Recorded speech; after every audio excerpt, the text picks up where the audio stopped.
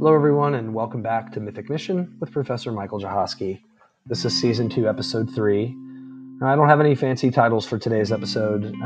This is an episode that I did for my Aunt Dale, who unfortunately just passed away yesterday on Ash Wednesday of her battle with cancer. She fought very, very hard and heroically against that terrible disease that we know everybody hates. Very, very reflective today. I took off today to spend some time in prayer. I really needed a mental health day and a spiritual health day, and spent a lot of time in scripture and in prayer and just reflecting on life lessons. And also we had a beautiful Ash Wednesday service. We had to stay home, unfortunately, because some of our family are still sick, but it was all just very emotional last 12 to 24 hours, but much more so for my mom and the other of Dale's sisters and brother, my aunts and uncle, that I really hope that you all know and learn something about my relationship with your sister, my aunt. Aunt Dale and I have been corresponding for many years about a number of things. She was very, very proud of my podcast and my book, and could not have been a bigger fan, and making that very well known through emojis and images in her emails that she frequently sent to me. Of course, my absolute biggest fan has been my wife and kids and my mom and dad and in-laws, but Aunt Dale was right there with them. She was very supportive and always remembered our birthdays, and I say a little bit more about it on the episode today, our relationship, and I'm just very pleased that we had grown close over the last 3 or 4 years, and we've been corresponding quite a bit. I also loved in almost every email she had a crown, which is very much like the crown you may sometimes see in the background of our interviews, our video interviews, that my mom actually got after the book was published. It's almost identical. So it's a king's crown, and she always would sign some of her emails, "The king lives within us all," or within all of us, and I love that. And anyway, I'd like to read a couple of things that my Aunt Dale wrote me to celebrate her life, and I want to thank my Uncle Martin for taking such great care of her, and our hearts go out to you as you're grieving and mourning the loss of your wife, and we miss her, and yet we know that she will have a new body and is with loving family members now, and we will see her again. So we're just very grateful that she's at peace, but we do miss her dearly. So this episode today is actually funny because it's something that I think my Aunt Dale probably would have benefited from sooner, because she had some trouble, I think, with, understandably so, some of the technical chapters in my book. And yet she read them anyway. She got through them, and she was always so sweet not to, I think she was trying not to offend me, that it was a little bit dense, and that's okay. It is. So she was just so funny in some of the things she said, and she didn't offend me at all.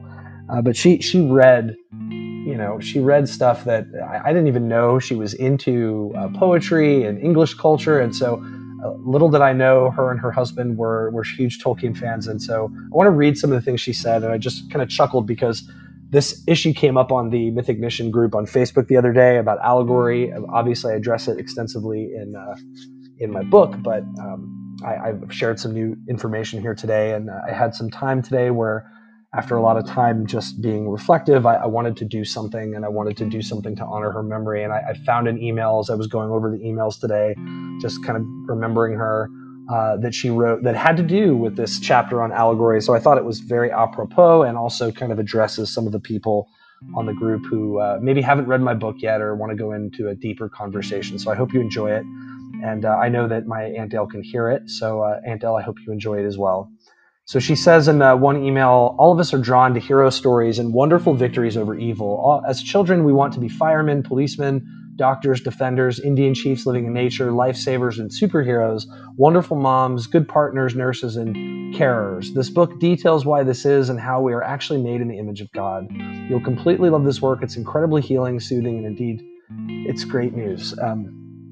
I like to think maybe my aunt really felt that the book helped her. She's been battling some health issues for many years, so this was just so great to go back over and read these notes that we had sent back and forth to each other, and to see now in retrospect just how much that meant to her, and now how much more it even means to me.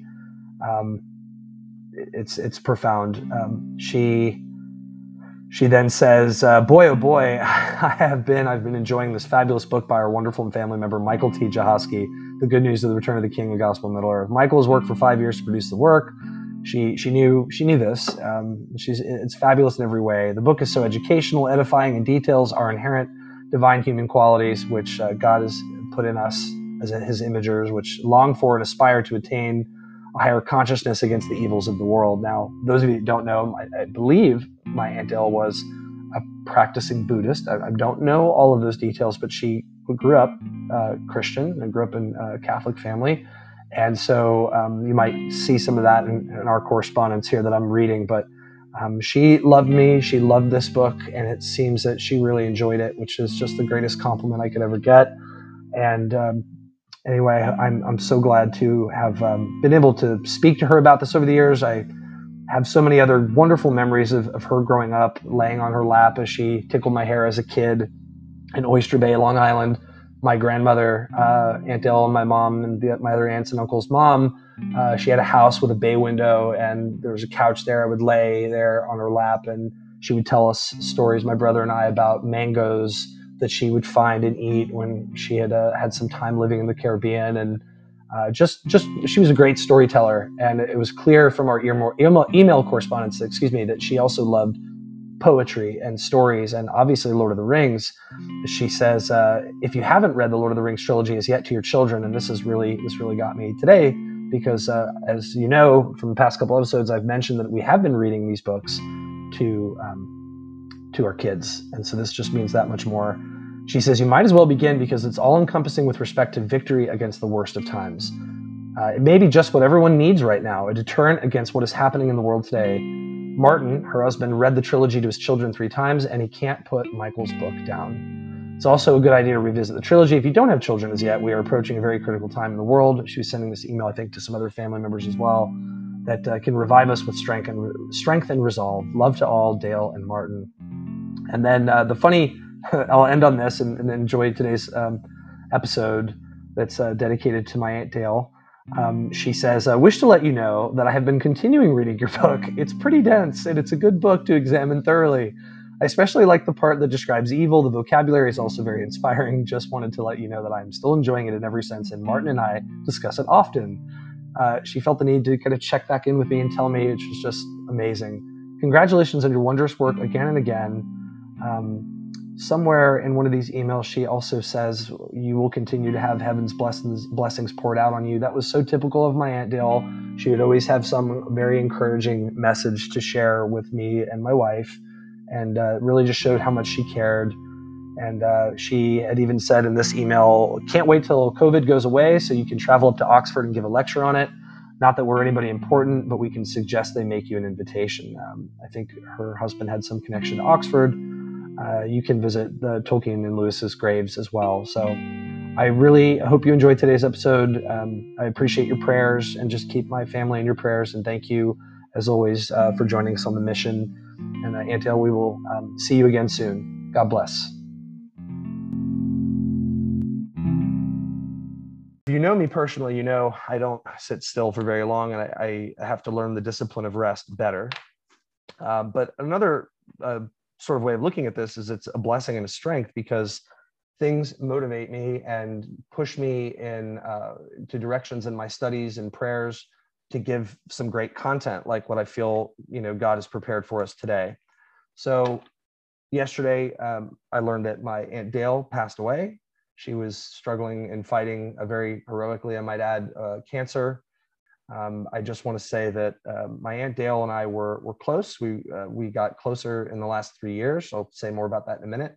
We were close when I was a kid. Certainly, I didn't get a lot of time to spend with my mom's side of the family as much as I wanted to in my teenage and young adult years. And so, there was a gap where we were all traveling and living in different places, and I wouldn't say grew apart, not like myself and other family members unfortunately have, but just life has kind of, caused us to lose touch, but on good terms. But until 2019 and 2018, the last 4 years, I can't remember exactly when, but my Aunt Dale and her husband, Uncle Martin, were reaching out and were just always remembering our birthdays and inquiring about our children and our lives. And she was always so thoughtful. They were at our wedding in 2009 and were, oh man, tearing up the dance floor and had some really great moves and were life of the party, no doubt. My Aunt Dale also, and this is kind of tough for me, but why it kind of impacted me and why I felt the need to get up and do something today. So I want to dedicate this episode to my Aunt Dale and to my suffering family, especially my aunts and uncle, my mom first and foremost, and my aunts Donna and Debbie and Jojo, and my uncle Tony, who are her siblings that she's left for the time being. And of course, to other cousins and other family members that are affected by this great loss. And I know others were even much closer than I was with her. So I want to devote it to her memory. And the reason why is because I know she would love this information. And I want to see if I can pull up just a few sweet things that we corresponded about. And especially the last 3 years since 2019, when I switched publishers for my first book and finally was able to land a publisher with Wipfenstock, which I'm grateful for. We started corresponding a lot. And I just have to say, aside from my mom and dad, and of course, first and foremost, my wife and kids, Aunt Dale was another big cheerleader.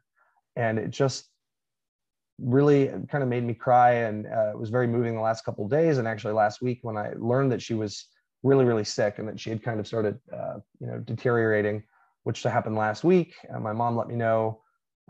It's so sweet that back in 2020, actually, so this was right when my book came out, although the correspondence goes back further, she found my book on Amazon UK, where her Kindle happened to be registered, and she's downloading it. She had all these emojis and tells me she's been reading Erasmus, light reading, Aunt Dale. Congratulations, Michael, and a bunch of stickers and things she sent to me. I told her I was honored and that please let me know if you have any questions. And she said she read part of the introduction last night. It's honestly excellent. I'm going to get back to the book early today as I arrive for a treatment that she's looking to get. I'm assuming this was for the illnesses. She had a couple others, I believe. I'm sorry if I misspoke there, family, but I know that, cancer was one of them. She was going to be busy for 3.5 hours, so she wanted to have access to what she says, this worthy subject matter written by our brilliant and passionate nephew. Martin has read The Lord of the Rings 3 times. Go Martin, yeah.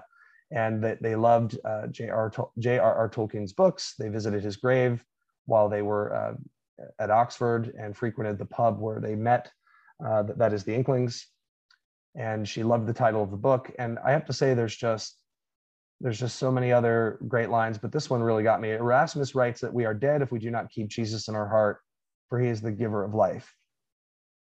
And that was just reading that again today and kind of seeing that was very moving. And so I pray for my Aunt Dale that she's found peace and that we all love you very much. And we're all going to miss you very much. And I just have so many other great things I'd like to read from my Aunt Dale and Uncle Martin that they sent to me. Just one more thing, perhaps. In 2020, I think is when she also sent us a birthday gift. She was talking to me about her love of British culture and magic and myth, and that they were just loving poetry, and they thought my accomplishment was so great. And just the way that she always reached out and thought of others. And I probably didn't do as great a job at inquiring into her life as I should have till it was too late. And this is always the way of it. So as a warning to all of us, when death comes into our lives in ways, we need to examine ourselves and realize that even with, aunts and uncles, I mean, maybe not immediate family members, we need to reevaluate how hard we're working to try to stay in touch. And within reason, yes, I can beat myself up here, maybe a little too much, but just seeing the degree of passion and devotion she had to me, and why would she have to? And yes, I did write longer emails back, and I can say I was busy at the time, but those are excuses. I didn't always write back as much as I did. It was always just sort of thankful responses back to her, but not really as verbose in a sweet way that she was, just always so articulate and writing me these supportive notes, I wish basically what I'm saying is I wish I had responded a little bit lengthier and took the time. I did ask how they were doing, but not in just such a nominal way. I wish I had gone deeper. So we all probably have found ourselves thinking these thoughts before when we lose people that we love and even especially come back into contact with, and then realize that they're gone now and that we can't do better. So yes, perhaps I'm being hard on myself, but at the same time, I wanted to highlight as a reflection, as a prayerful reflection, that this is a great Christ-like example. My Aunt Dale always seemed to be reaching into our lives, and I could have done better to reach back into her life. And so as a message to my family, all of my family, the Jahaskis, the Capizzolis, the Sims, we all need to remember to try to stay as close as we can and to rouse ourselves before things like this happen, that kind of force us to reflect and force us to look at ourselves and have these thoughts. And then most importantly, kind of like the 9/11 mentality where the whole country was united and then it was kind of dissipates. And to a certain extent, this is expected. We all get busy, we all have lives, but on the other end of the spectrum, I suppose, is that we need to start making it a more permanent part or facet of our lives to be more intentional. And so I'm trying to do that more. And I certainly think I try harder than most. I like to think that that's something that people who know me well say about me, and I appreciate that. And anyway, I want to devote this episode to my Aunt Dale, where I know she is in a better place with the Lord Jesus, and that I pray that she has found the peace and rest that she greatly deserves, and that she will be given a new body, and that we will all see her again in the new heavens and the new earth, and she will be her normal, ebullient, bubbly, beautiful self that she is in all these emails, and as I remember her at our wedding. So I'm very grateful for you all listening to that, and we need to get on with the show. But I also want to just thank my family for allowing me to express this and share this with you all. So I don't know how many of you in my family are aware that we were corresponding. So hopefully you found that insightful. And there's so much more that we did kind of go back and forth. And I'm just looking now back all the way to 2018, just shooting the breeze and talking back and forth with each other. So I'm grateful that at least in these last few years, I've made somewhat of an effort, but I wish I had made more of an effort. And that's just too often that we find ourselves thinking that way. So I pray that I've been more intentional about my prayer life and my own personal life and my study life, and kind of fighting back some of the discouragement and other things in my life that have been holding me back, and trying to be better, to be more Christ-like, to do it with Christ's help. And so this is one of those things I'm going to bring alongside all those other things I'm trying to be better at and be more intentional about.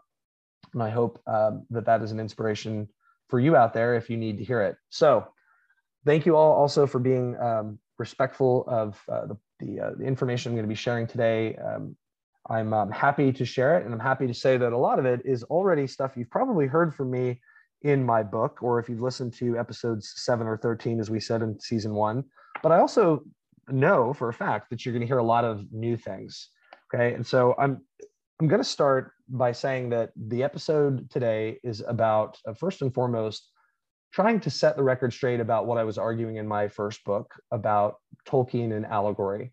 And I'd like to start, as any good philosopher will tell you, in the necessity of defining our terms to the best of our ability before delving into the heart of today's episode. And then I want to actually tell you what the heart of today's episode is first, kind of give you the place where I hope we end up, which is where I ended up in my book, my first book, and then catch up to that throughout the rest of the episode, defining our terms and also seeing how these terms overlap and interlock.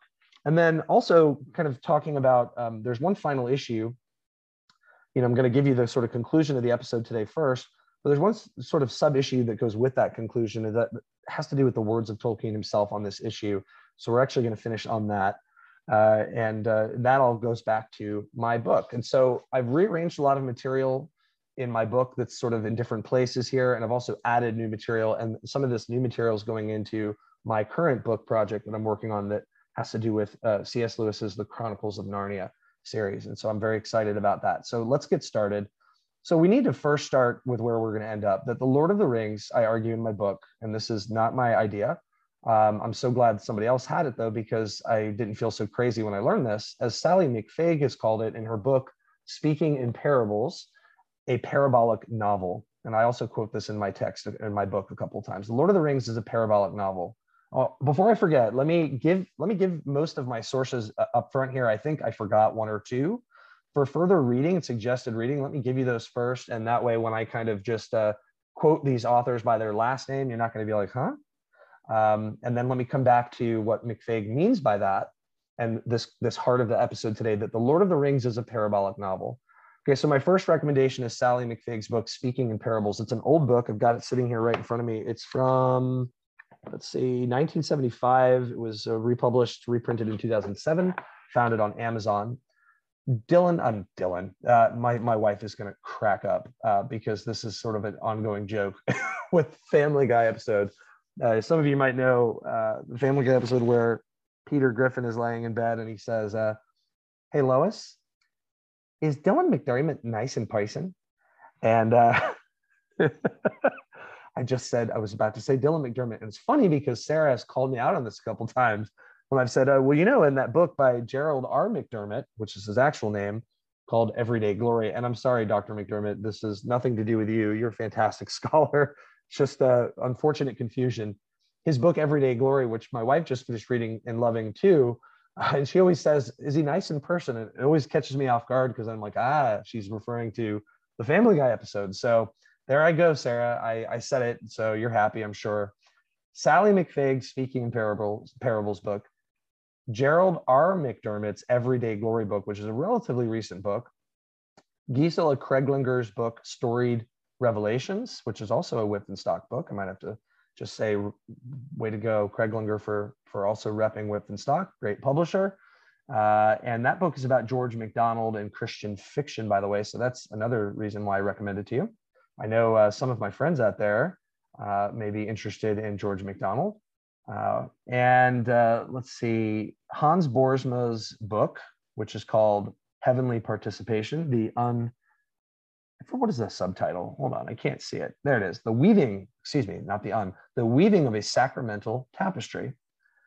It's an excellent book.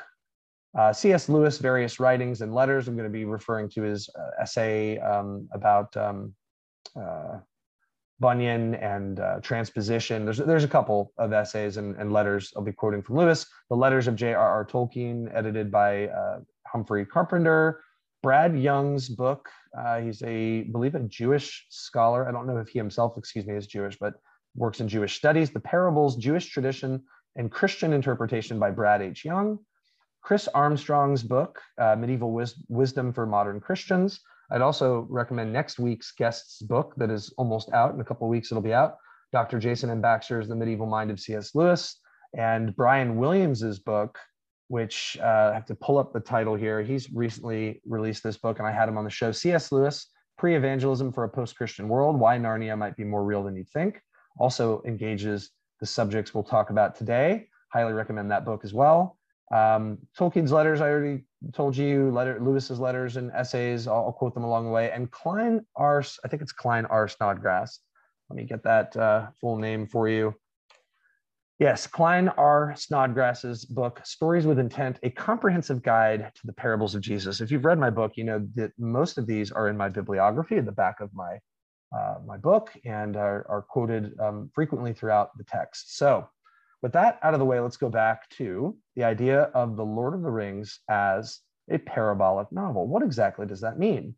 So here's what McFague says. Tolkien in The Lord of the Rings created a secondary world, complete in itself, related to the primary world as fantasy is related to imagination, that is, secondarily.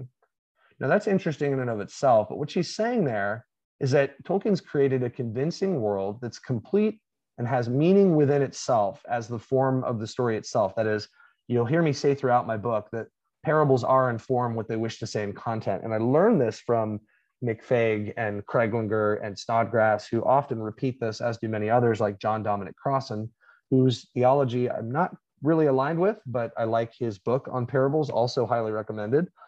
So in addition to saying that, that the story has the meaning within the story form, the form of the story itself. It's complete in itself. It's also related to the primary world and speaks through our imagination before it appeals to reason. And so that's also an important insight. And I would also recommend the works of Dr. Michael Ward there. He's got an essay in a book written, I think, by some Catholic authors. I don't have the title off the top of my head. I didn't prepare. But also in Planet Narnia, he talks about reason and imagination, both in that essay and also in his book, Planet Narnia. I'm not going to be talking about that. I've engaged the relationship of imagination and reason, I believe, in episode 13. But needless to say, the imagination is the organ of meaning, Lewis says. It arranges, takes the concrete data from reality and presents it in a meaningful way to reason, which then discerns whether it is true or false. That is, whether it corresponds with reality. That's how these two faculties of our mind work in tandem simultaneously together. They're indispensable. They cannot work independently. So that's just a quick crash course, okay? The imagination is the faculty of the mind by which we picture things, some things that are not even real to our senses, fantastical things. But as Lewis says elsewhere in an essay, that the real world is always the bank that that the poet draws his checks from. Okay, that kind of speaks about what the imagination's role is, and that it's also tethered to reality always, which is an important point. Okay, but this doesn't really get at what does it mean that it's a parabolic novel. So the first insight, after our little crash course there on imagination and reason, the first insight there that's most important is that it has meaning in and of itself. The story and meaning are inextricably combined. Let's go on page 133. She says this: what is created, she's referring to Tolkien here, is a world, Middle Earth, believable on its own terms, so that the reader need exercise no suspension of disbelief, experience no conflict with science, no dislocation through the necessity of discovering what the characters and events, quote unquote, mean. They do not mean anything other than who they are, and what happens for the story is, I believe, a parable. To be sure, in Tolkien's story, cracks on the realistic surface are far greater than, say, in parables in the primary world. Maybe here she's referring to Jesus's parables, and even some of Jesus's parables don't have those apparent cracks. They're very well hidden. But she says again and doubles down, the story, Tolkien's story, is itself parabolic. And here's what she means by parabolic. For the transcendent, that is a word that means beyond the physical, unfamiliar, here we might be thinking of God or a lot of abstract forms, but especially God, very important here. The transcendent unfamiliar, both good and evil, she refers to here also, operative in this tale, works within the givens of this world. There's a juxtaposition of the transcendent and unfamiliar with the familiar givens of this world. Okay, and I've talked about this in my book, and that gets us into, here in a few minutes, what the Greek word parabolein, or the Greek words para and balein, or the word parabole means, but we'll come to that shortly. She distinguishes the parabolic novel apart from, this is interesting, we'll come back to allegory later, she distinguishes the parabolic novel and says that no, it's not an allegory, agreeing with Tolkien, at least somewhat, as we'll see. She says the reason why they're not allegories is that the imagery in the story is largely, quote unquote, unassigned. I've also quoted this in my book, but what this means is that there's mysteriousness in the imagery and the assigning of meaning to what these images are pointing to. The fact that they're unassigned makes it more like a parable and less like an allegory. Okay, that's interesting. We'll unpack more about allegory later and what Tolkien said about it later. Let's keep going. Another way to put it, McFague says, is to say that in order to see this tale, The Lord of the Rings, as parabolic, one must allow Tolkien's world to be the world, quote unquote. And as many have discovered, that is not hard to do. In fact, the very opening of my introduction, that is precisely what I say. Why is it that we love The Lord of the Rings? We love it because it is a realistic story. It is not hard to see that. But then it also makes us question our sanity. Wait a second, this is a world with magical rings, dwarves, elves, dragons, hobbits. Oh my, how is that real? Okay, and this also touches on topics I've already talked about. I'm not really getting into the metaphysics of how Tolkien's world is real today, although that's going to be alluded to. But needless to say that imaginative things can help us point to reality because it's always tethered to reality. That is, that truth does not have to be literal in order to be factual. That is, that truth can be non-literal. It can be imaginative or metaphorical or poetic and still be factual. It can still correspond to reality and therefore constitute truth. All right. Well, this sends us back to what a parable is. Okay, so that's what McFig says Lord of the Rings is a parabolic novel. She kind of distinguished it over and against allegory. She tells us there's a juxtaposition of the transcendent unfamiliar and the concrete familiar. And our definition of parable also begs us to, or invites us to rather, define what a metaphor is. For she and other authors I've cited our sources today define a parable as an extended metaphor. On page 67 of McFig's book, she says this: a parable is an extended metaphor, and as a genuine metaphor, it is not translatable into concepts. Here she means abstract concepts. To be sure, it is shot through with open-endedness, with pregnant silences, with cracks opening into mystery. But parables remain profoundly impenetrable. Parables, she's talking now about Kafka. She was quoting a Kafka story, so I have to skip over that part. But what she goes on to say, that parables are themselves actuality. That is, that we have to take them at face value. We have to take them as stories. Parables are, she says, a figurative representation of an actual total meaning. They don't, quote unquote, stand for anything, but they are. So I've talked about this throughout my book, that the parable's form, the form of the parable, is what it wishes to say in content.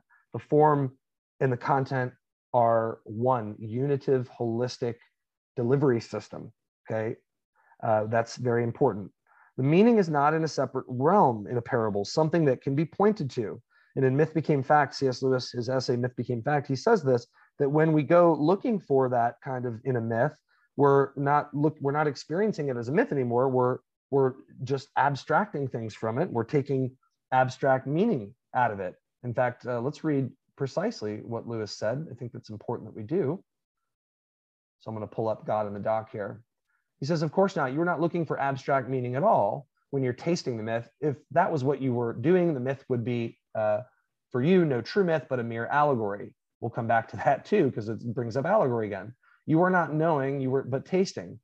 But what you were tasting turns out to be a universal principle. The moment we state this principle, this is the link to what McFig is saying, we are admittedly back into the world of abstraction, because a myth, according to Lewis, allows us to taste something that could only otherwise be understood as abstraction. So when the abstract is pulled down into the concrete and presented as a unitive form of communication, that is what a parable is. When abstract and concrete are embodied together, that is, when the abstract is embodied within the concrete, it's one singular delivery system. That's when we start to understand what a parable really is. And that's what distinguishes it from an allegory. But how, if we look closer at what all that means, what I just said, abstract, concrete, being incarnated, all that stuff, that makes us have to look at metaphor, because the thing that makes parable, the how parable works, the form and content being linked, how that works has to do with what a metaphor is, and not your grandmother's definition of metaphor, which we'll go ahead and mention here in a little bit. But what a lot of these scholars that I've quoted are working with, I think, a better and more accurate and sensitive understanding, nuanced understanding of metaphor. And of course, as scholars will tell you, people are going to disagree, but I'm going to say I think it's the more correct definition. More on metaphor in a second. So what is a parable? Okay, well, the Septuagint, that is the Greek translation of the Hebrew Bible or the Old Testament, translate the word from which we get the Greek word parabole. Okay, so we know that the word parabole is the Greek word. That's where we get our English word parable. But where does the Greek parabole come from? It comes from the Hebrew mashal, okay, which when the Greek translators were translating the Hebrew into the Greek to make the Septuagint, they translated it from the Hebrew word mashal. I also talk about this in my book. There are 42 occurrences of this word in the Old Testament. So what is mashal? Well, mashal, if you look up, kind of Strong's definition, dictionary, biblical dictionary, you'll have the root, basic meaning of mashal is a proverb, or it could mean an allegory, it could mean a metaphor, it could mean a riddle, it could mean a wise or dark saying, it can also mean a riddle, I might have already said that. It can also mean what we mean by parable. So there's a lot of words in here that might overlap. It's a very broad term, but it also has at its root or at its base an understanding of resemblance or imitation or representation. And if you look at the old root word behind mashal, back in, you go back even further into ancient Semitic cultures, and this gets me out of my area of expertise, but if you look at what Brad Young argues in his book, or if you look into, as I said, the Strong definition, you'll see that the root word behind mashal is a word that means to rule, that mashal has a meaning of reigning, like a king or a queen, to rule or to extend or have dominion. And so with this understanding of, it also means shadow, which really means kind of resemblance, that, the image is a shadow and an inexact representation of what the image is pointing to. So it's such a broad word, but I think all of that is very fascinating. Also, the fact that resemblance is also related to the root word for mashal, which meant to rule, like a king's rule, to have dominion. I make this case in my book because others have made it, like Brad Young, and I've even seen in Snodgrass's book that this kind of shows us that parables are perfect vehicles for proclaiming God is becoming king on earth as in heaven. They are monarchical stories in that sense that the shadow, Jesus, is an inexact representation of has a resemblance to God and somehow mysteriously is God. But we know he's not just an inexact representation in Christian theology, not a mere shadow. He is very God from God himself. And so we can stretch this connection a little too far, but what I'm trying to say is, if we understand the incarnation as a parable, as McFague elsewhere argues in her book, and as other scholars have argued, that the very incarnation himself, Jesus, is a parable, a mashal. It's interesting to see the overlapping of the root word for mashal, meaning to rule or to have dominion. And so this root word behind the Hebrew mashal and mashal's sort of typical dictionary definition as resemblance or shadow or imitation. And I think that's deeply puzzling and rewarding to think about. And so it kind of brings us to that paradox of what the incarnation is and how parables are a perfect vehicle for saying incarnation. Jesus spoke in parables, and 1/3, we're told by Kreglinger, of the Gospels are parables, that Jesus clearly used parables as his principal means of proclamation and teaching, she says. And that might tell us why. Okay, so if we take parabole, the Greek word from mashal, carrying with it all that we just learned, what can we learn from the Greek? The Greek word parabole is made up of 2 words. According to Kreglinger, she tells us very accurately, I might add, and also with some interesting new information I didn't include in my book. I alluded to it, but didn't go into it in this much depth. The preposition para in Greek changes its meaning according to the case of the noun that it governs. With a genitive, it means from the side of. With the dative, beside or in the presence of or near. This gets into noun declensions now, which is interesting. Makes me think back to my Latin and little Greek days that I did in graduate school and undergrad. With the accusative, it means alongside of. I'm thinking bo, bimis, bit. I'm like in my head, I'm conjugating Latin verbs now. Anyway, the noun bole, on the other hand, means a throw or a stroke. So the words together, parabole, etymologically speaking, means to throw something alongside. Remember that juxtaposition we talked about of the unfamiliar transcendent with the familiar or the concrete, the ordinary, the mundane. It is indirect. It can also mean thrown from the side rather than directly. Therefore, parable is indirect communication. Ooh, that reminds me, I want to recommend one more book that's excellent, also a Wipfenstock author, so go Wipfenstock.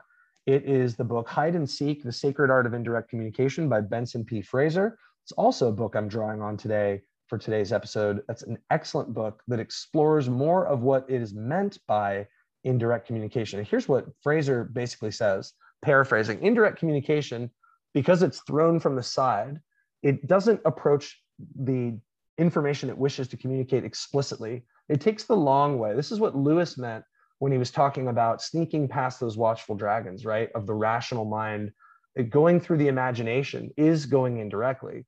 It also, by being indirect, it means that we're speaking in a veiled or concealed kind of way, a mysterious way that's suggestive, not explicit. Implicit, we might say, rather than explicit.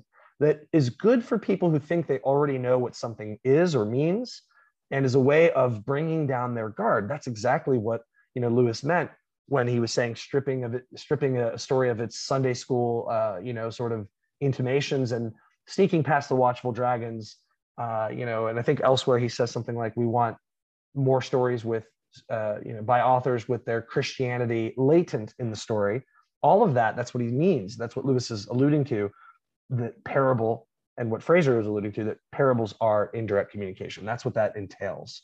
It is not direct speech, it is indirect. It strikes from the side.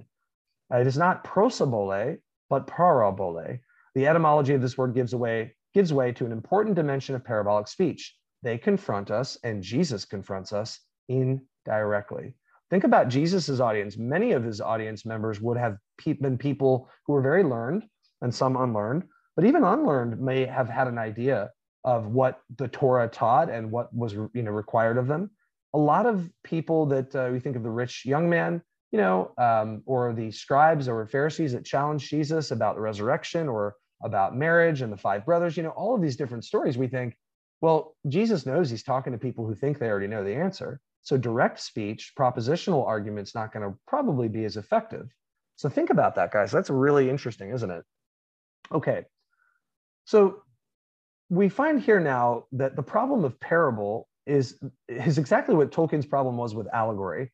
So here I'm reading again from Klein Snodgrass, who's actually quoted by Kreglinger, and I think this is another essay that Snodgrass wrote. Kreglinger quotes him, not his book that I cited at the beginning, but something else he wrote. And here's what Snodgrass says. He says, how do we do justice to the language event character of the parables, retain their force, and yet understand the theology they express without reducing them to pious or not so pious moralism? The parables have an unquestionable depth. How can we legitimately appreciate their field of meaning within the intent of Jesus without turning them into polyvalent modeling clay? I love that. He's trying to strike a balance, right? There's a theological underpinning. There is a message. There is something we're meant to look through the story to see. But he's also saying that you don't really look through it. You look into it and you see it that way. And this gets to what Tolkien kind of meant when he says in some of his letters, he says that, any attempt to explain fairy story or myth, he says, requires allegorical language. And so we do this, and we have to do this carefully, because we don't want to turn something into an allegory that wasn't designed as an allegory. And we're going to keep coming back to the fact that parables are not the kind of allegory with explicit allegorical mode that Tolkien disliked. And so we want to distinguish them from that kind of allegory, and therefore to say simply that they're not allegory in that sense of allegory. They're maybe a different kind of allegory. We'll come back to that. They don't do this. They don't shove it underneath your nose, as last week's guest, Chris Wiley, said about Tom Bombadil and allegory. So anyway, that's important. Tolkien was concerned that this would happen with his book, I fear, that it would turn into polyvalent modeling clay. But at the same time, he expresses in his letters, yet he was disappointed that some people found no trace of God or religion in it. He says, I've deliberately created a tale out of certain religious ideas. He tells, I think, Robert Murray, who we'll also come back to later.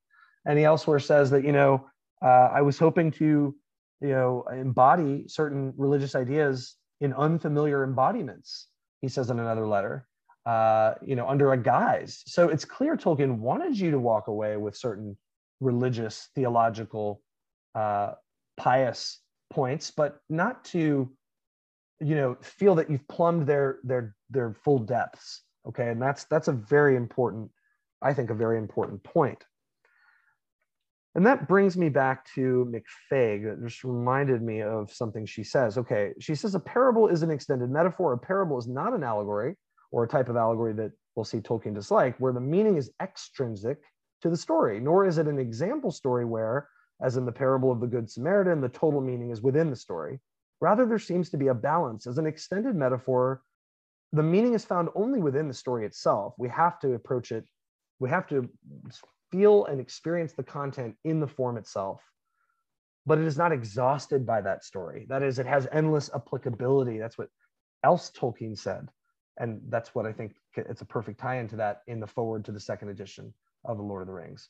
I hope some of you out there can see how nuanced this is. Why what I said at the beginning about how we can't just quote that I cordially dislike allegory in all of its manifestations and be done with it in the same place from the forward to the second edition of The Lord of the Rings. We can't do that anymore. It's much deeper than we thought. And we'll find towards the end of today's episode that Tolkien, didn't dislike all allegory. Now we need to, since we've kind of defined parable from various ways and talked about the history of parable and the language, we need to come now to what McFague just said about parables as extended metaphors, or as Crossan puts it in his book, The Power of Parable, Metaphorical Narratives. What does it mean that parables are extended metaphors, and what is a metaphor? Okay, so parables are extended metaphors, meaning that unlike with allegories where meaning is extrinsic to the story we read just a moment ago, meaning is found only within the story itself, although it is not exhausted by that story. We also tied that into something Tolkien alluded to in letter 131, that he dislikes one kind of allegory, the conscious and intentional kind, yet any attempt to explain the purport of myth or fairy tale must use allegorical language, right? We have to look, we feel that we can and almost should look beyond the story, but meaning can't be, the meaning is found nevertheless within the story itself. And so, but it's one that keeps having us come back, okay? Again, more on allegory later. We've started to kind of tie in how this all relates to that, but we'll get to it. I promise I'll make it very clear. So again, the big question is how a parable is working the way we've been saying it's working. How does new insight occur within a parable? And that brings us now to metaphor, okay? Metaphor comes from two Greek words, meta and phorein, meaning to bear or ferry over like a ferry on a river, to carry over, to transfer, or as John Crossan says, I like this, to speak as, right? We humans are inescapably in our language, all language is metaphorical. Everything kind of suggests that meaning lay elsewhere, right? We're always carrying over from one meaning from one thing to another. And we always have to speak of one thing as another, it seems. That language itself is inextricably, no, that's not the word I meant, I'm sorry. It's inescapably metaphorical. Language is inescapably metaphorical. That's the point. And it's not your grandmother's definition of metaphor that it's just one way of saying something that could be said literally. Okay, that's Aristotle's kind of working definition, and other biblical scholars like Jülicher, Adolf Jülicher, who I may be butchering his name, I apologize, who built on Aristotle's definition of metaphor. That's not what we mean by metaphor. So metaphor has this quality of both expressing and communicating at the same time. It shows and it tells simultaneously. Or stated differently, metaphor is the enfleshment, Brian Godawa says in one of his books, of proposition. Or as Lewis says in his book on the Psalms, Reflections on the Psalms, poetry is a little incarnation. Metaphor is, of course, inseparable from poetry.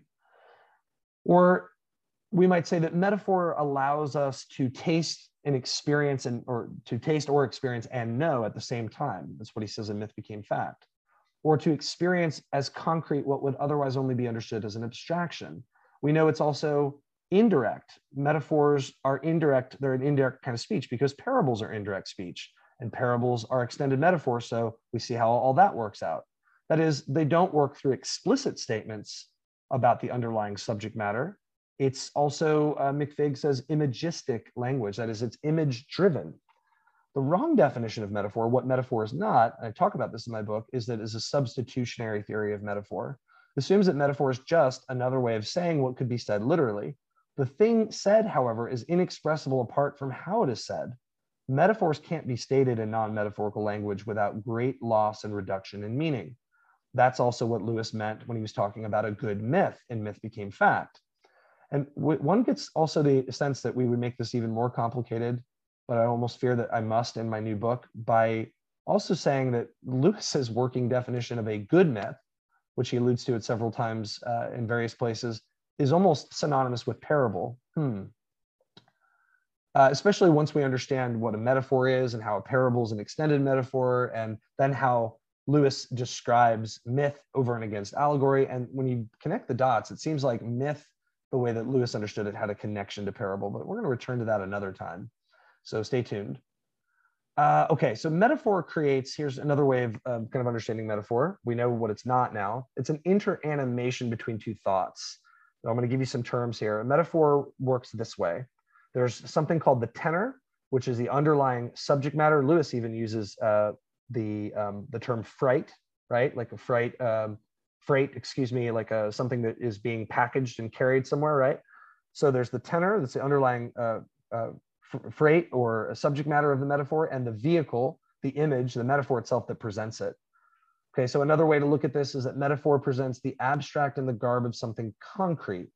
That is, but it's embodied in the concrete, and it's tasted only through experiencing the concrete, which is why also typology in biblical studies is so important, because God really prefers to speak through images, or what the Greek word typos, figure or image, means. So we could also connect types to metaphors, that types are metaphorical, and metaphors are types. That is, there's a connection even there with that Greek word typos, right? So God loves types. He loves to put types of himself everywhere in creation. God seems to love to speak imaginatively to us and reveal himself imaginatively. He's imagistic. Metaphors are imagistic. Metaphors are typological, right? And vice versa. And so, here's an example of how this might work, okay? I think this is a quote from Ovid. I was trying to track it down. Here's a line from Ovid, I think Metamorphoses. A stubborn and unconquerable flame creeps in his veins and drinks the streams of life. It's also cited in Kreiglinger's book. A stubborn and unconquerable flame creeps in his veins and drinks the streams of life. So here's what Kreiglinger's commentary is. Here, the underlying subject matter or tenor is the idea of a fever from which someone is suffering. That's the freight, right? The vehicle, for it is the description of the flame. The vehicle is the description of the flame. The fever is never mentioned in the description, showing that the interaction is not between words, but thoughts. So this interanimation or interaction between the two ideas, vehicle and tenor, adds to our own understanding of one subject matter. It is important to notice that the metaphor has only one subject in this case, which is the fever, and the vehicle is not explicit, it's suggestive, it's implicit of the subject matter. The relationship between them must not be reduced to a mere comparison, even though there are similar elements present, comparative elements present. And she says furthermore that in order for a metaphor, a good metaphor, that is to work, not that substitutionary kind, there must be a certain amount of similarity and dissimilarity between the vehicle and the tenor. There must be a certain amount of dissimilarity between the things being compared so they don't collapse into mere simile, right, or mere comparison. The greater the dissimilarity between the two, the greater the shock of the surprise that we find within the parable.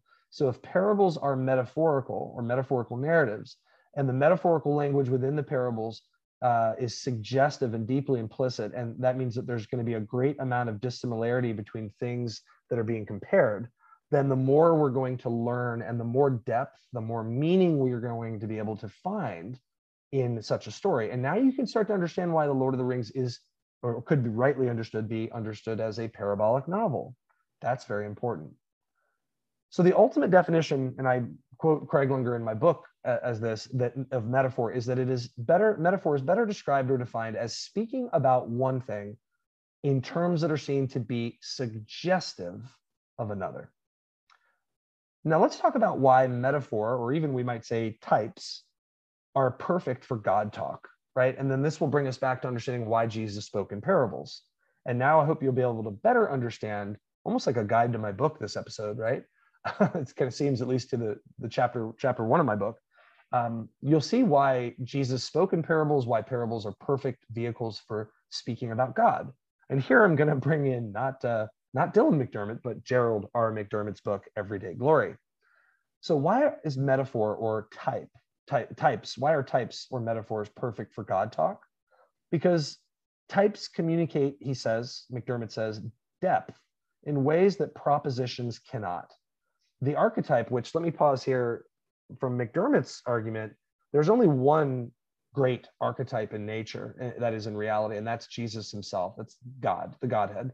And the types that are scattered all in creation are types of that great archetype in varying degrees. Okay. Now, usually we speak of types and antitypes. So type is the thing that prefigures and suggests the antitype, or points to and participates in the antitype. The antitype is the thing the type prefigures. But here we want to substitute antitype, or we could substitute antitype for archetype with a capital R. I'm sorry, capital A. So the archetype, Jesus, McDermott says, cannot be communicated. That's strong words there. Fully, except through types. Jesus, God, cannot be understood fully understood, except through types, except through metaphor. Because as you'll see here, that McDermott's understanding of type is our understanding we've been discussing about the suggestiveness of metaphor. For this reason, he goes on to say the type and the antitype, or the archetype, cannot be separated, right? We cannot allegorize them. We cannot say that it's extrinsic to the form of the story itself, or the image, or the moving series of images, the story itself. The first is fulfilled by the other, he says, and the second has no fullness without the first, end quote. So here I hope we can see that types, which I know is another term to bring in here, but for you Bible nerds out there and systematic theologians, people who do form criticism, maybe you'll understand, that's an important term. Typology is a way of interpreting scripture. Okay.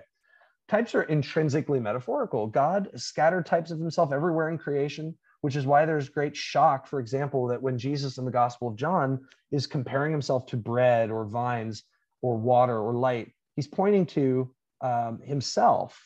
And yet he's also saying that these things are me. They point to and participate in me. And we see this great dissimilarity between bread and vine and God. I mean, what could be more strange there than the union of this great, unfamiliar, invisible being and something so daily, tangible, and concrete to us? So there's this great amount of dissimilarity, and yet Jesus is saying, not so fast. There's similarity more than you think. So this is what Edward Pusey also calls, he's a theologian, the sacramental union. We're going to come to sacramentalism in a second. I've alluded to this in episode 13 when we talked about Tolkien's sacramental view or perspective of reality. This is even a book I recently found. Somebody has written about this as well, said very different things than I've said, doesn't come to the same conclusions that I do, but does see that Tolkien had a sacramental vision. I just don't think quite explored in this sort of level of depth that I'm doing, but nevertheless, it's a great book. Let me tell you the title of it, and it has sacramental vision in it. Tolkien's Sacramental Vision. I didn't even realize this book existed until quite recently, and it was after I had recorded that episode, by Craig Bernthal, Discerning the Holy in Middle Earth. Again, similar to, but also very different, my own book. So highly recommend that book as well. Anyway, coming back to this idea of the sacramental union and the union of the type and the archetype, here's what McDermott also says. He says the antitype or archetype that Christ is in his kingdom is joined to the type by the latter's participation in the first, the type's participation in the archetype. The two are joined in being, even if at different levels or to different degrees. Okay, and not every type reflects God. Not all, and of course there are examples of things that don't reflect God. That would go into what Christians believe, for example, doctrinally. But anyway, for another episode, we could cover that. What I want to focus on now are the things that do. And what we might say here is that the higher, the archetype, is participating in the lower. We could really look at it, I think that's the proper way to look at it.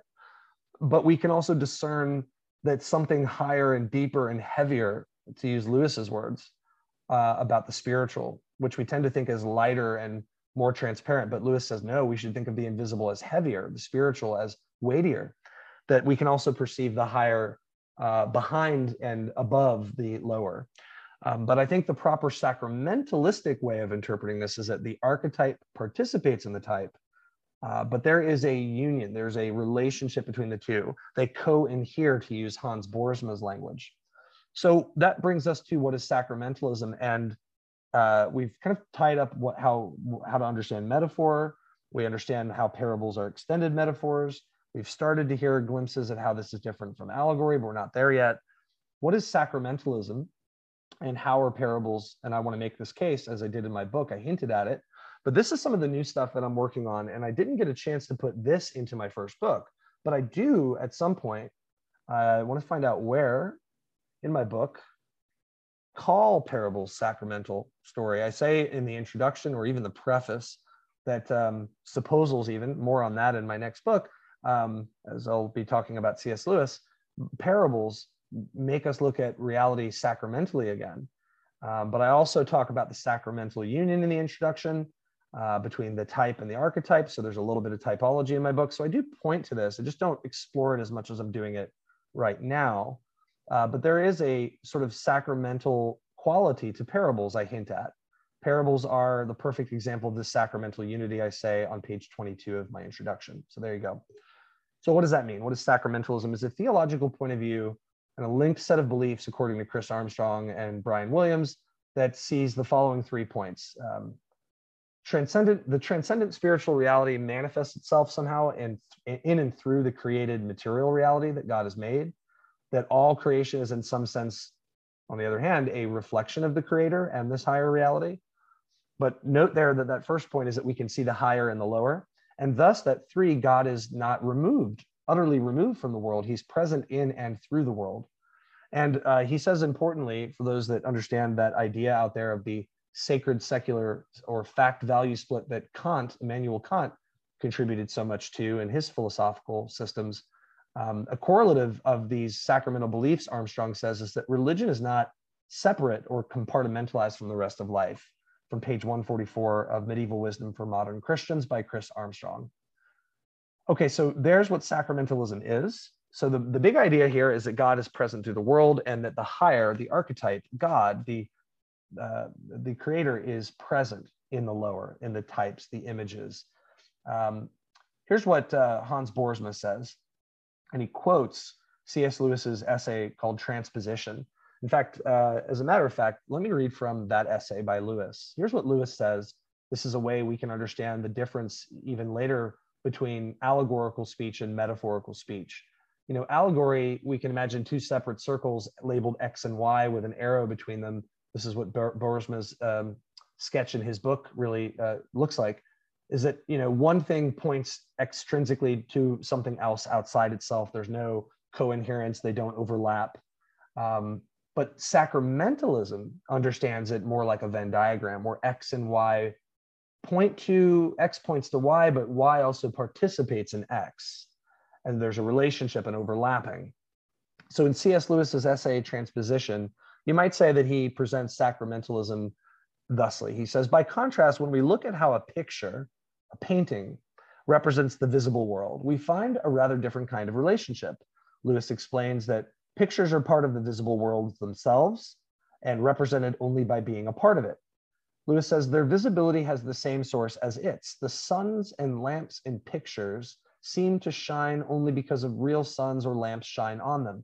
This made me think of the silver chair. I'm going to be talking about it in a Bible men's group next week. That's important because that story from chapter 12, I think it is, of the silver chair also is can be understood as a sacramental illustration, or I should say an illustration of sacramentalism. Anyway, the sun and lamps in pictures seem to shine only because real suns or lamps shine on them.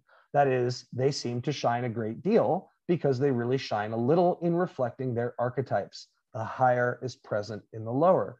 The suns and lamps in the pictures shine because they reflect the things from which they derive their ontological sort of essence. The sunlight in a picture is therefore not related to real sunlight simply as written words are to spoken. Okay, it's not X pointing to Y. It is a sign, but it's also, so it's not just pointing to the signified, but it's also something more than a sign, because in it, in the sign, the thing signified is also really in a certain mode present. If I had to name the relation, I should call it not symbolical, but sacramental. There you have it, folks. So Boersma, he puts it this way. It seems to me, he says, that the shape of the cosmic tapestry of reality itself is one in which earthly signs and heavenly realities are intimately woven together, so much so that we cannot have the earthly without the heavenly, or the former without the latter. And so for now, it is enough to observe that the reason for the inherent or intrinsic mysterious character of the world, on the understanding of the Christian great tradition at least, is that it participates in some greater reality from which it derives its being and its value. Okay, and now you can also go back to thinking of those two diagrams that I just kind of verbally illustrated.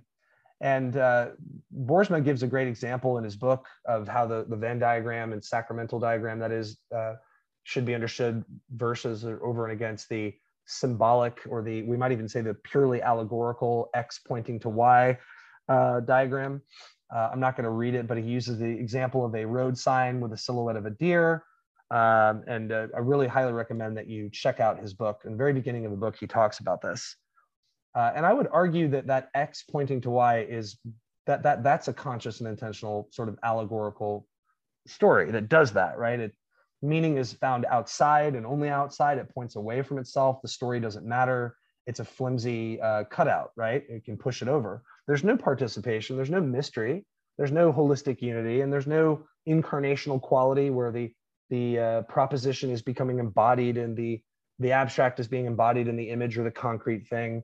There's none of that. So allegory, as we'll get to, kind of does away with all the mystery.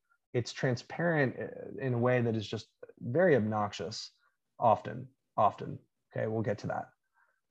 So then again, I say, why is metaphor and therefore extended metaphorical narratives, parables, perfect for speaking about God? Here are some other insights. Several quotes from Kreiglinger's book, Storied Revelations. Metaphorical language is the inevitable way to speak about God, as metaphors are suggestive in nature, not seeking to confine the tenor to the meaning of the vehicle. Suggestive, it's not complete, it's not comprehensive. That goes back to what McFague was saying earlier too. So as we're beginning to see here how this is distinguished from the kind of allegory Tolkien disliked, if you know anything about that. And we're also hopefully seeing that parables are intrinsically and very, very thoroughly metaphorical narratives, and that metaphors are not just these substitutionary ways of communicating. I talk about this in my book too, that how metaphorical language works versus allegorical language, which we're about to finish with here. But metaphors, she also says, do not seek to capture the full meaning of the underlying subject matter, but given their suggestive nature, highlight only certain aspects while hiding other aspects. That's right there. That's the very definition I've seen in so many biblical books in my bibliography for my first book about what a parable is. I can't think of every book off the top of my head, but I know some of the ones I cited for the show today define parables that reveal and conceal. I think Benson Fraser in his book about indirect communication does that too. So that right there tells us the link between metaphor and parable is very important. And that these words, which we probably thought were all three ways of saying the same thing, allegory, metaphor, parable, are certainly not. So what else can we say here? I'm looking at a couple other notes. The reason Kreiglinger says we can take images from the visible world and use them metaphorically is because there exists a natural correspondence. This speaks to the sacramental quality of metaphor or types. There's a natural correspondence between the physical world and the inner world of the person, but also we might say the higher archetypal world, the transcendent dimension, the heavenly dimension, that overlaps and interlocks with our own. That's what Christian theology teaches. Heaven is not some completely separate, as if it were some alien world. It is true capital R reality. It is the deeper, the heavier, the more substantial reality.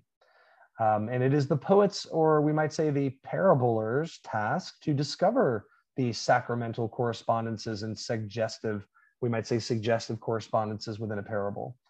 And to see life ultimately the way God sees it, she says. Very interesting. One thing I'm not touching on in this episode is how this all relates to literal language, but suffice to say that the word literal is fraught with a lot of problems. We tend to think of metaphor as opposite and completely mutually exclusive from literal language, but if you read a book like Frodo's Journey by Joseph Pierce, where he almost speaks in that book about allegorical language as if he meant to say metaphorical. And now that I've read so many other scholars, I wonder if sometimes a lot of us when trying to say metaphorical language, we end up saying allegorical and causing even more confusion. And I'm certainly not saying that Joseph Pearce did that, but that it could be, because sometimes we use these words in confusing ways where we say one and we mean the other. And this is part of why I've recorded this episode and given you so many sources to look at yourself, to kind of set the record straight so we can have these terms in fixed, understandable categories as any good philosopher defines their terms. In any event, this idea that literal language exists somehow as mutually exclusive from metaphorical language or apart from metaphorical language is really not, it's fallacious. It's not true. Or that literal language is the operative way to say things and it doesn't resort to metaphor. But often these scholars are telling us that they contain dead metaphors. I think, maybe even like one example, like I have no stomach for that. Something like that. I think that Owen Barfield even discusses that in Poetic Diction. I've just started reading Barfield, but anyway, I'm not a Barfield guy. I have a guest coming on the show who is, though, in the next few months, so look for that. Their literal language is not supreme. It doesn't avoid metaphor. And again, I don't want to get into this, but the idea that literal language is the only way of expressing facts, or we might say literal language is the only kind of true language, and truth is always about something. Truth is about reality, right? And so literal language is the only way of telling the truth about the world is just not true, ironically. So yeah, they are not as different as we thought. And by the way, I will say this, and I've learned this from a great many books on how to read the Bible, from N.T. Wright to others. Even Rebecca McLaughlin's got a great book called Confronting Christianity. Gotta keep trying to, I've tried to invite her on the show a couple times on Twitter. It's hard to get the attention of some people. I'm trying to reach out to several guests for this year, and I'm trying to find out other ways to do that. But she's a great author. She's got a book called Confronting Christianity, and she talks about this, that there is true while non-literal and literal sort of speech, which is kind of getting into what we're talking about, right? Metaphors are true while non-literal. They're not literal speech, and to take a metaphor literally would mean to accept it as a metaphor. That is the meaning. It's not, well, metaphor is a way of saying something literal, no, or saying something else. Metaphor is the message. You just take it at face value, and to take a metaphor literally would not mean to state it in a different way, but to interpret it as such, as a metaphor. So when asked, do you read the Bible literally? You might say, as some scholars have said, I can't remember who said this, but you might read it literarily, and that you might interpret it literally when the Bible tells you to, and when it doesn't, to take it literally would mean to accept it if it's a metaphor as metaphor. So that's food for thought. Okay, so now we get towards the end of the show here. I know this is a long episode, guys, but I think it's going to be worth your while. I hope you've been taking notes. We have the sort of now conversation about allegory and how metaphorical narratives such as parables relates to that, and then how all this kind of gets into Tolkien. All right, so this is where we get into the main subject. One really has to be careful with classifications, and I have to say from the outset, I say this in my book, as many others have in their books, classifications are not perfect.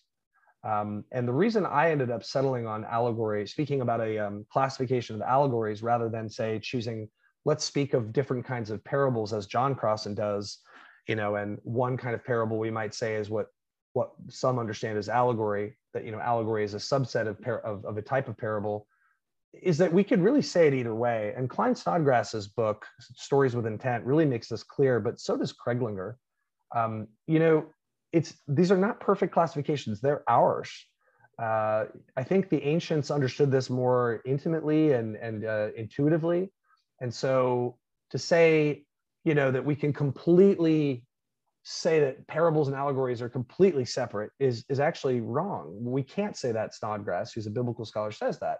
What we should instead try to do is say that there's a difference between allegorical language and metaphorical language, and we have to pick a classification, whether we want to call these types of stories allegories or parables. It would ultimately result in the same thing. What we would ultimately have to do is, underneath this distinction or this classification, we'd have to see how the language is being used and what one kind of language means versus another. And that's what I just presented, like my whole chapter 1 right there in a nutshell for my book. There's also, the issue of not only allegorical composition, that is allegory as a genre, but allegoresis, which I mentioned in my book. That's allegorical interpretation, or turning into allegory what was not authorially intended as allegory. And the two of those kind of became one in certain medieval texts. And I'm not going to get into that, but sometimes these two can kind of merge. And, a person's allegorical interpretation of something can become an allegorical composition. And I think that's what Tolkien feared. And again, ultimately, it was the way language was being used to point us outside of the story, as if the meaning was not located in the story. And I think that's ultimately what bothered Tolkien. And I think it bothered him ultimately even more so because that was not what Jesus was doing. And Jesus was doing it the parabolic way, the metaphorical way. And that's what I think it comes down to. And I think one of Tolkien's good friends and confidants gathered that and wrote an essay called Tolkien and the Art of the Parable that expressed exactly that. All right. So yes, these terms can become conflated, and Adolf Jülicher's popular definition of allegory since antiquity was to see allegory as extended metaphor. So there you go. That's confusing. There you see virtually no difference between parable and allegory. And I think maybe in a sense, that's partially correct, is that, again, the general category or genre isn't as important as the way that the language is used within the genre. So here, Jülicher may be kind of right, partially, that, instead of saying parables are extended metaphors, allegories are. But then we have to distinguish between different types of those stories, and the way that, we might say one is a better type than another because of the way the language is used. So again, that's what Snodgrass, that's what I love about his book. I'm going to read a quote from it in a second where he says, we've spilled so much ink over this. That's not the main issue. We don't need to save Jesus from allegory. And I would say we don't need to save Tolkien from it. We need to save ourselves from it. I might even say something like that in my book, actually. And I think it's absolutely true. We have to embrace that there's going to be a certain slipperiness to some of the classifications that we do. But focus on the reason as to why Tolkien may not have liked the way certain kinds of language was being used in the story, and what that would ultimately do to the integrity of the story, is being the chief issue. And I think that's really what Tolkien scholars care about, if I hear them correctly. Okay, so in my book, I allude to this too. This is not anything new here, but Kreglinger makes a very important distinction for us, that when we talk about allegory, this word can just be used in so many different ways. There's allegory as a genre, as a classification, right, or composition, where the predominant modus operandi, she says, is that of where we have a very strict story, where a thoroughgoing development of the allegorical mode within that type of allegory, and see how that already becomes kind of redundant. The allegorical mode dominates in the story, therefore we would call it an allegory. But what that means is that the author's so anxious to make their own points that it doesn't really have any center. The story just becomes a pushover. This means that. This is what Tolkien scholars fear, right? Is that we can just say Aragorn is Jesus, and so is Gandalf, and so is Frodo, and really they don't really have any meaning. It's just, that's what it is. And lembas bread is the sacrament, the Eucharist, and we're done. Now, of course, we all fear that. I hope I didn't do that in my book. I certainly tried very hard not to. While at the same time, as we learned from McFague, is that the story doesn't exhaust the meaning. So we have to kind of look outside and say that there's going to be suggestions of things, but that doesn't mean that we've exhausted all of those suggestions. And that's why it's metaphorical, right? So I think, again, there you see that that's what really bothered Tolkien already, is that allegorical way of using language, or the allegorical mode, which is really what he disliked, not necessarily allegory as a composition, okay? And even Tolkien says somewhere, I think it might have been in his introduction to Sir Gawain and the Green Knight, but the presence of allegorical mode or languaging in a story doesn't make it a whole allegory. But if every element in the story adds up to being allegorical, then the whole thing might be called a naive or conscious and intentional or crude allegory. Okay, which obviously Tolkien didn't want. But again, I think his concern was chiefly the allegorical mode or device. That's when allegory is not the primary mode of the story, but it's part of another genre. And here is where kind of my research picked up on. This is what I think Tolkien had a problem with. not the fact that we could technically call the Lord of the Rings an allegory, and as you'll see, Tolkien did, but it's not that kind of allegory. And what was meant by that is that it's not dominated by this mode. It's not the primary mode of the story. It's simply there somewhat. And as we'll see, there's actually a benefit. In one of my interviews I did on my book, I was asked about this, but there is a good, I think it was when I was on Joel Sedecase's ThinkPod, as it was called at the time. But I think he asked me about this. Is there ever a time, or somebody else might have, when allegorical mode is useful? Is it called for? And I would say yes. And I think Tolkien would agree. So the most basic definition, most vanilla definition of allegory is that it says one thing and means another. Oxford English Dictionary describes it as a description of a subject under the guise of some other subject. That's what the Greek allegoria means, to speak of one thing as something else. And then it's like, well, isn't that the substitutionary definition of metaphor? And you guys can see why it's so important to define your terms. And so I would say that's a very technical point, but maybe the Oxford English Dictionary's definition of allegory is the Aristotelian definition, the substitutionary definition of metaphor that we were trying desperately to get away from. And so you can see there's great confusion here. Okay. And then we come back to the central point. We need to distinguish between the whole composition and the presence of the type of mode in the composition.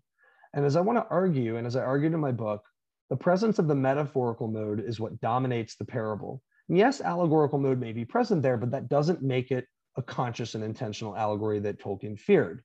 And that there may even be a use for some of that allegorical mode.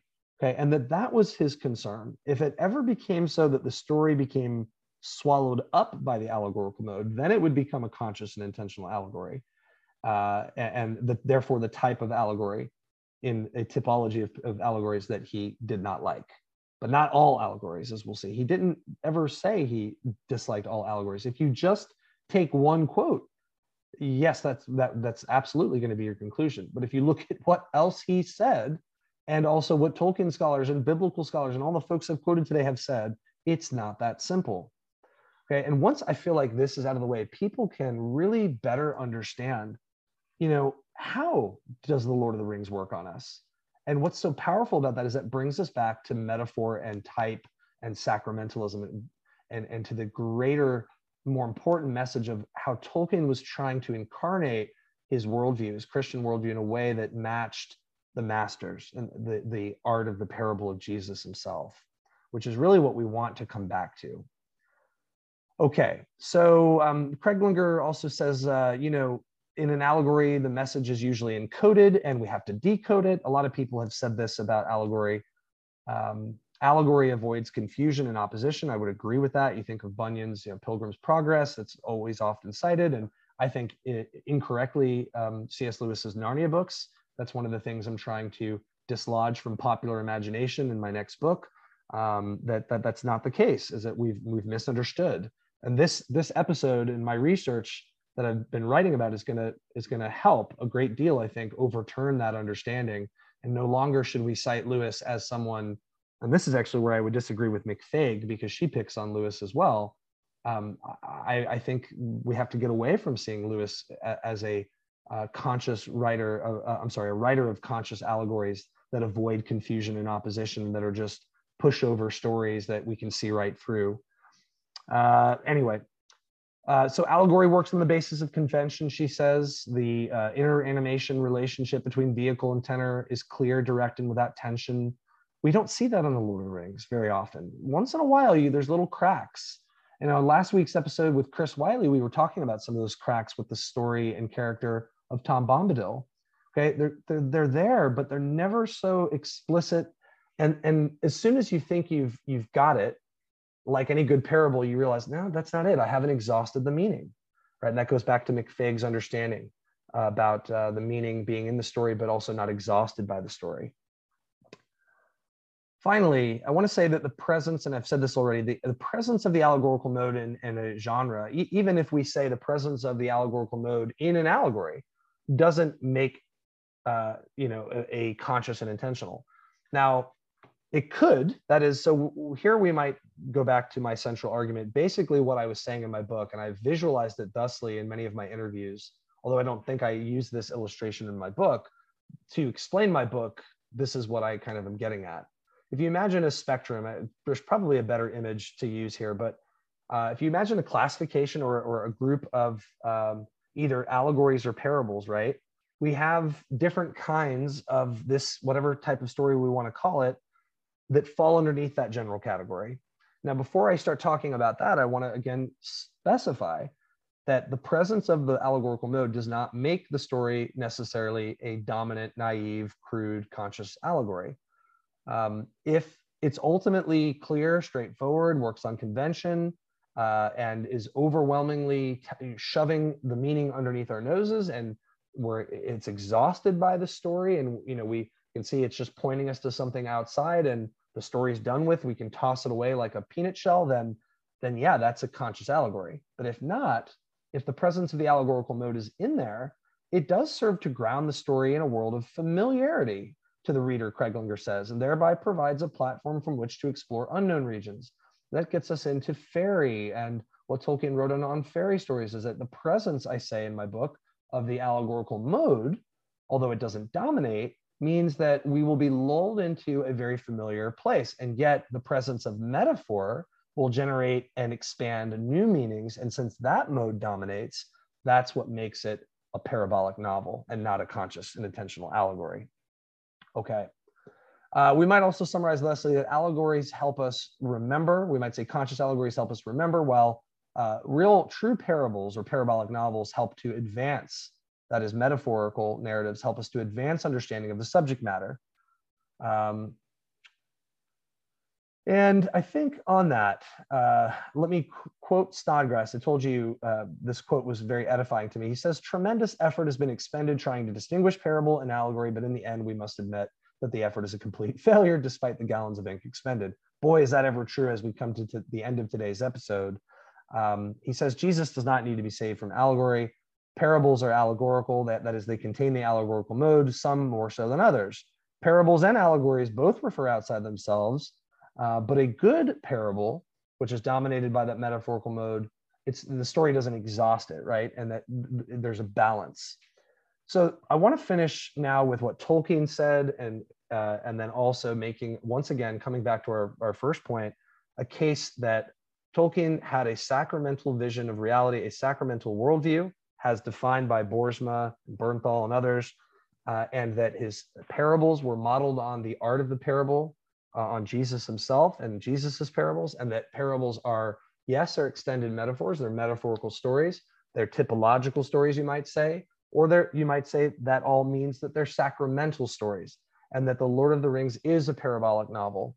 And how this ultimately relates to allegory. Okay, so back to my illustration. As I was saying, and as Snodgrass indicates, we've got to choose, okay? We really, what we can say of allegory or parable, we could say of the other. So at the end of the day, we have to choose a classification. We know it's slippery. We know it's not perfect. Why would we choose to work with a genre of allegory, knowing how much Tolkien says about allegory and how he dislikes it, and knowing as what we've learned today? Why would we choose that? Well, because Tolkien himself says that. And so that's why I decided to say, rather than say there's different kind of parables, like, for example, in John Crossan's book, he says there's a category of parables. There's the riddle parable, the example parable, and the challenge parable. And I do liken the challenge parable to basically the fairy story, and how I think that this is a great way, as Crossan argues, of understanding how we might say that Jesus's parables, at least many of them, are an elevated kind of story, that we call them challenge parables. That means they're super awesome. But I could have done that. I didn't do that. So why didn't I do that? Because Tolkien didn't do that. Now, there is the one essay by his friend that indicates that Tolkien sort of showed the art of the parable. This might put us back on the track of being able to, like McFague, to settle on the fact that it is a parabolic novel. But Tolkien himself didn't say it. But again, we come back to what I said earlier too, that he may not have ever called it a parable, but even one of his good Catholic Jesuit friends perceived that. And so he seemed to be of the mind, Murray did, that even though he wasn't aware of consciously using the terminology, he was basically saying it in all but name. Okay, so we have this spectrum. So what do we or category, we say allegories or parables. I chose allegories because of Tolkien. And we have on one end, the conscious and intentional allegory, where, and I know this is redundant, but whereas this type of allegory is dominated by the allegorical mode, every aspect of the work adds up to mean something extrinsic to the story itself, and all of the meanings add up to some other meaning, and the story can be tossed away. It's clear, it's transparent, there's no tension, there's no mystery, it avoids opposition and confusion, all that stuff we learned. That's the conscious and intentional allegory in letter 131 that Tolkien says he did not like. He did not like that kind of allegory. And then elsewhere in the foreword to the second edition of The Lord of the Rings, he says, I cordially dislike allegory and all of its manifestations. We know that. We know it. I'm so sick of hearing that quote. But then he says, and I'm going to find exactly the letter, in 186, letter 186, and I'm quoting from Joseph Pearce here, who has also made this argument, Pearce said that, maybe The Lord of the Rings is an allegory in one sense, but not in another. And that brings us back to the spectrum illustration, right? And so Tolkien himself says in letter 186 that, of course, my story, The Lord of the Rings, he's referring to, is not an allegory of atomic power, but of power exerted for domination. And then we think, okay, wait a second. Well, then elsewhere, he also says, that I wanted to explore or to embody unfamiliar, I wanted to embody lessons. I'm trying to find the quote here. I don't know if I have it on this document. In unfamiliar, embodiments. And there he might even be really describing a parable itself. So no, he never used the word, but he seems to grasp at a definition of it. He said in letter 153, to have as one object, there it is, the elucidation of truth in the encouragement of good morals in this real world by the ancient device. What does he mean by that? Parable, I think, of exemplifying them in unfamiliar embodiments. That's the very definition of a metaphor. And these tend to bring them home, he says. So yeah, I think he says it without saying it. So we have the conscious and intentional on one end. The conscious and intentional allegory is dominated by the allegorical mode. We might say that in this type of story, we see very little to none of the metaphorical mode. It's not suggestive or implicit at all. It is calling all the shots for you. And on the other end of the spectrum, we might speculate in a very slippery way, but I think an accurate way now, that there is the fairy story, which again, when I read this essay, and I've read it for so many years now, and after all that I've researched, I've come to the conclusion that even though the word is never used, and even though it is fraught with conflations with allegory, and I know that's the case all the time, Tolkien's description of fairy story and the realm of fairy itself seems to resemble what McFague and others have discussed about parable as extended metaphor, or we might say succinctly as a parabolic novel, as Jesus's parables are the primary example of this, although they weren't novel length, right? It doesn't matter. Length doesn't determine the form necessarily. Some parables are short, some are long. I meant to exploit this a little bit more in my book, and I noticed a typo recently of all things. I said that length doesn't determine, but then I say that, parables are understood as short fictions, but Jesus's parables are often short fictions. Anyway, we have this spectrum now, and now we can see the relationship. So we have these two different kinds of allegories. One is dominated by the allegorical mode, the other is not. And ultimately, as I say, and as Snodgrass argues, as I am in my own book, it's impossible to separate parables and allegories into two distinct literary forms. I really just don't think it's necessary. And so instead I say pick one, and that's what we did. And again, I cited Tolkien's letters as justification for why we picked allegory. That's why I did, but I'm fine. It would be really, according to Snodgrass and others, saying the exact same thing if I said, well, fine, we're working with a classification of parables, and maybe this does sound better to people. I don't know, but I don't really care. I'm going by what Tolkien said. We have different kinds of parables. And this is certainly what Crossan argues. And we have one that is what we might call an allegory, and the other that is, again, now we'd have the problem, a parable. Well, we would say a very metaphorical parable. And you can see that it's ultimately making the same point. So that's why I chose the way I chose. I hope you've learned a lot today. I see this as almost a lecture on most of the technical themes in my book, and also some of the new material I'm working on for C.S. Lewis. It also rearranges things in my book and also sets the stage for my new book on C.S. Lewis in a way that I hope is very helpful for my book on Tolkien, and also gives you some added insights. I don't want to say that this settles the issue, but I do want to say with one last ringing endorsement that for goodness sake, Father Robert Murray was a Jesuit friend of Tolkien who read drafts of The Lord of the Rings and to whom he corresponded with in the letters on several occasions. And in these letters, Tolkien became his most explicit in saying that his stories were Christian and that he deliberately made them so. And we hear from all the time that, if he did this, it would make it an allegory. Well, okay, sure, it does. It just doesn't make it the kind of allegory that Tolkien disliked. So, okay, what does it make it? Well, Murray tells us it makes it very evident that Tolkien knew from his master, his Lord and Savior, Jesus Christ, the art of the parable, and that this is a parabolic novel. It is dominated not by the allegorical mode, but by the metaphorical mode, as any good parable should. And as we've already explored at length what that entails, I will finish by saying this means whether we look at it as a very typological story from that biblical systematic perspective, or we look at it as I would like to suggest we look at parabolic novels like Tolkien's and parables in general as sacramental stories where we see the transcendent dimension, heaven, manifesting itself in an incarnational way on earth, the higher participating in the lower, the archetype participating in the types pointing to and participating in the archetype, the overlapping of the Venn diagrams, and thus we walk away seeing and tasting and knowing at the same time that God is present in the world, and that there is more to reality than a material physical dimension. There is also an invisible immaterial dimension, and that dimension is more substantive, heavier, weightier than the one we think is actually weightier, the world of rocks and people and machinery and physical stuff, and that this is a very good thing, and it is an encouraging thought. Thank you for listening, everybody. I really hope you enjoyed today's episode. Don't forget to become a patron and support us and join us on the mission. We'll see you out there on the mission, and tune in next week for my interview with Dr. Jason M. Baxter on the medieval mind of C.S. Lewis, his book that he just, is almost about to be published. It isn't out, I think, until the 15th. I will see you Wednesday at 2 p.m. Eastern Standard Time on Facebook and elsewhere, YouTube and podcast platforms afterwards. On Wednesday, March 9th, again at 2 p.m. Eastern Standard Time. We'll see you then. Thank you again. See you out there on the mission. Bye-bye.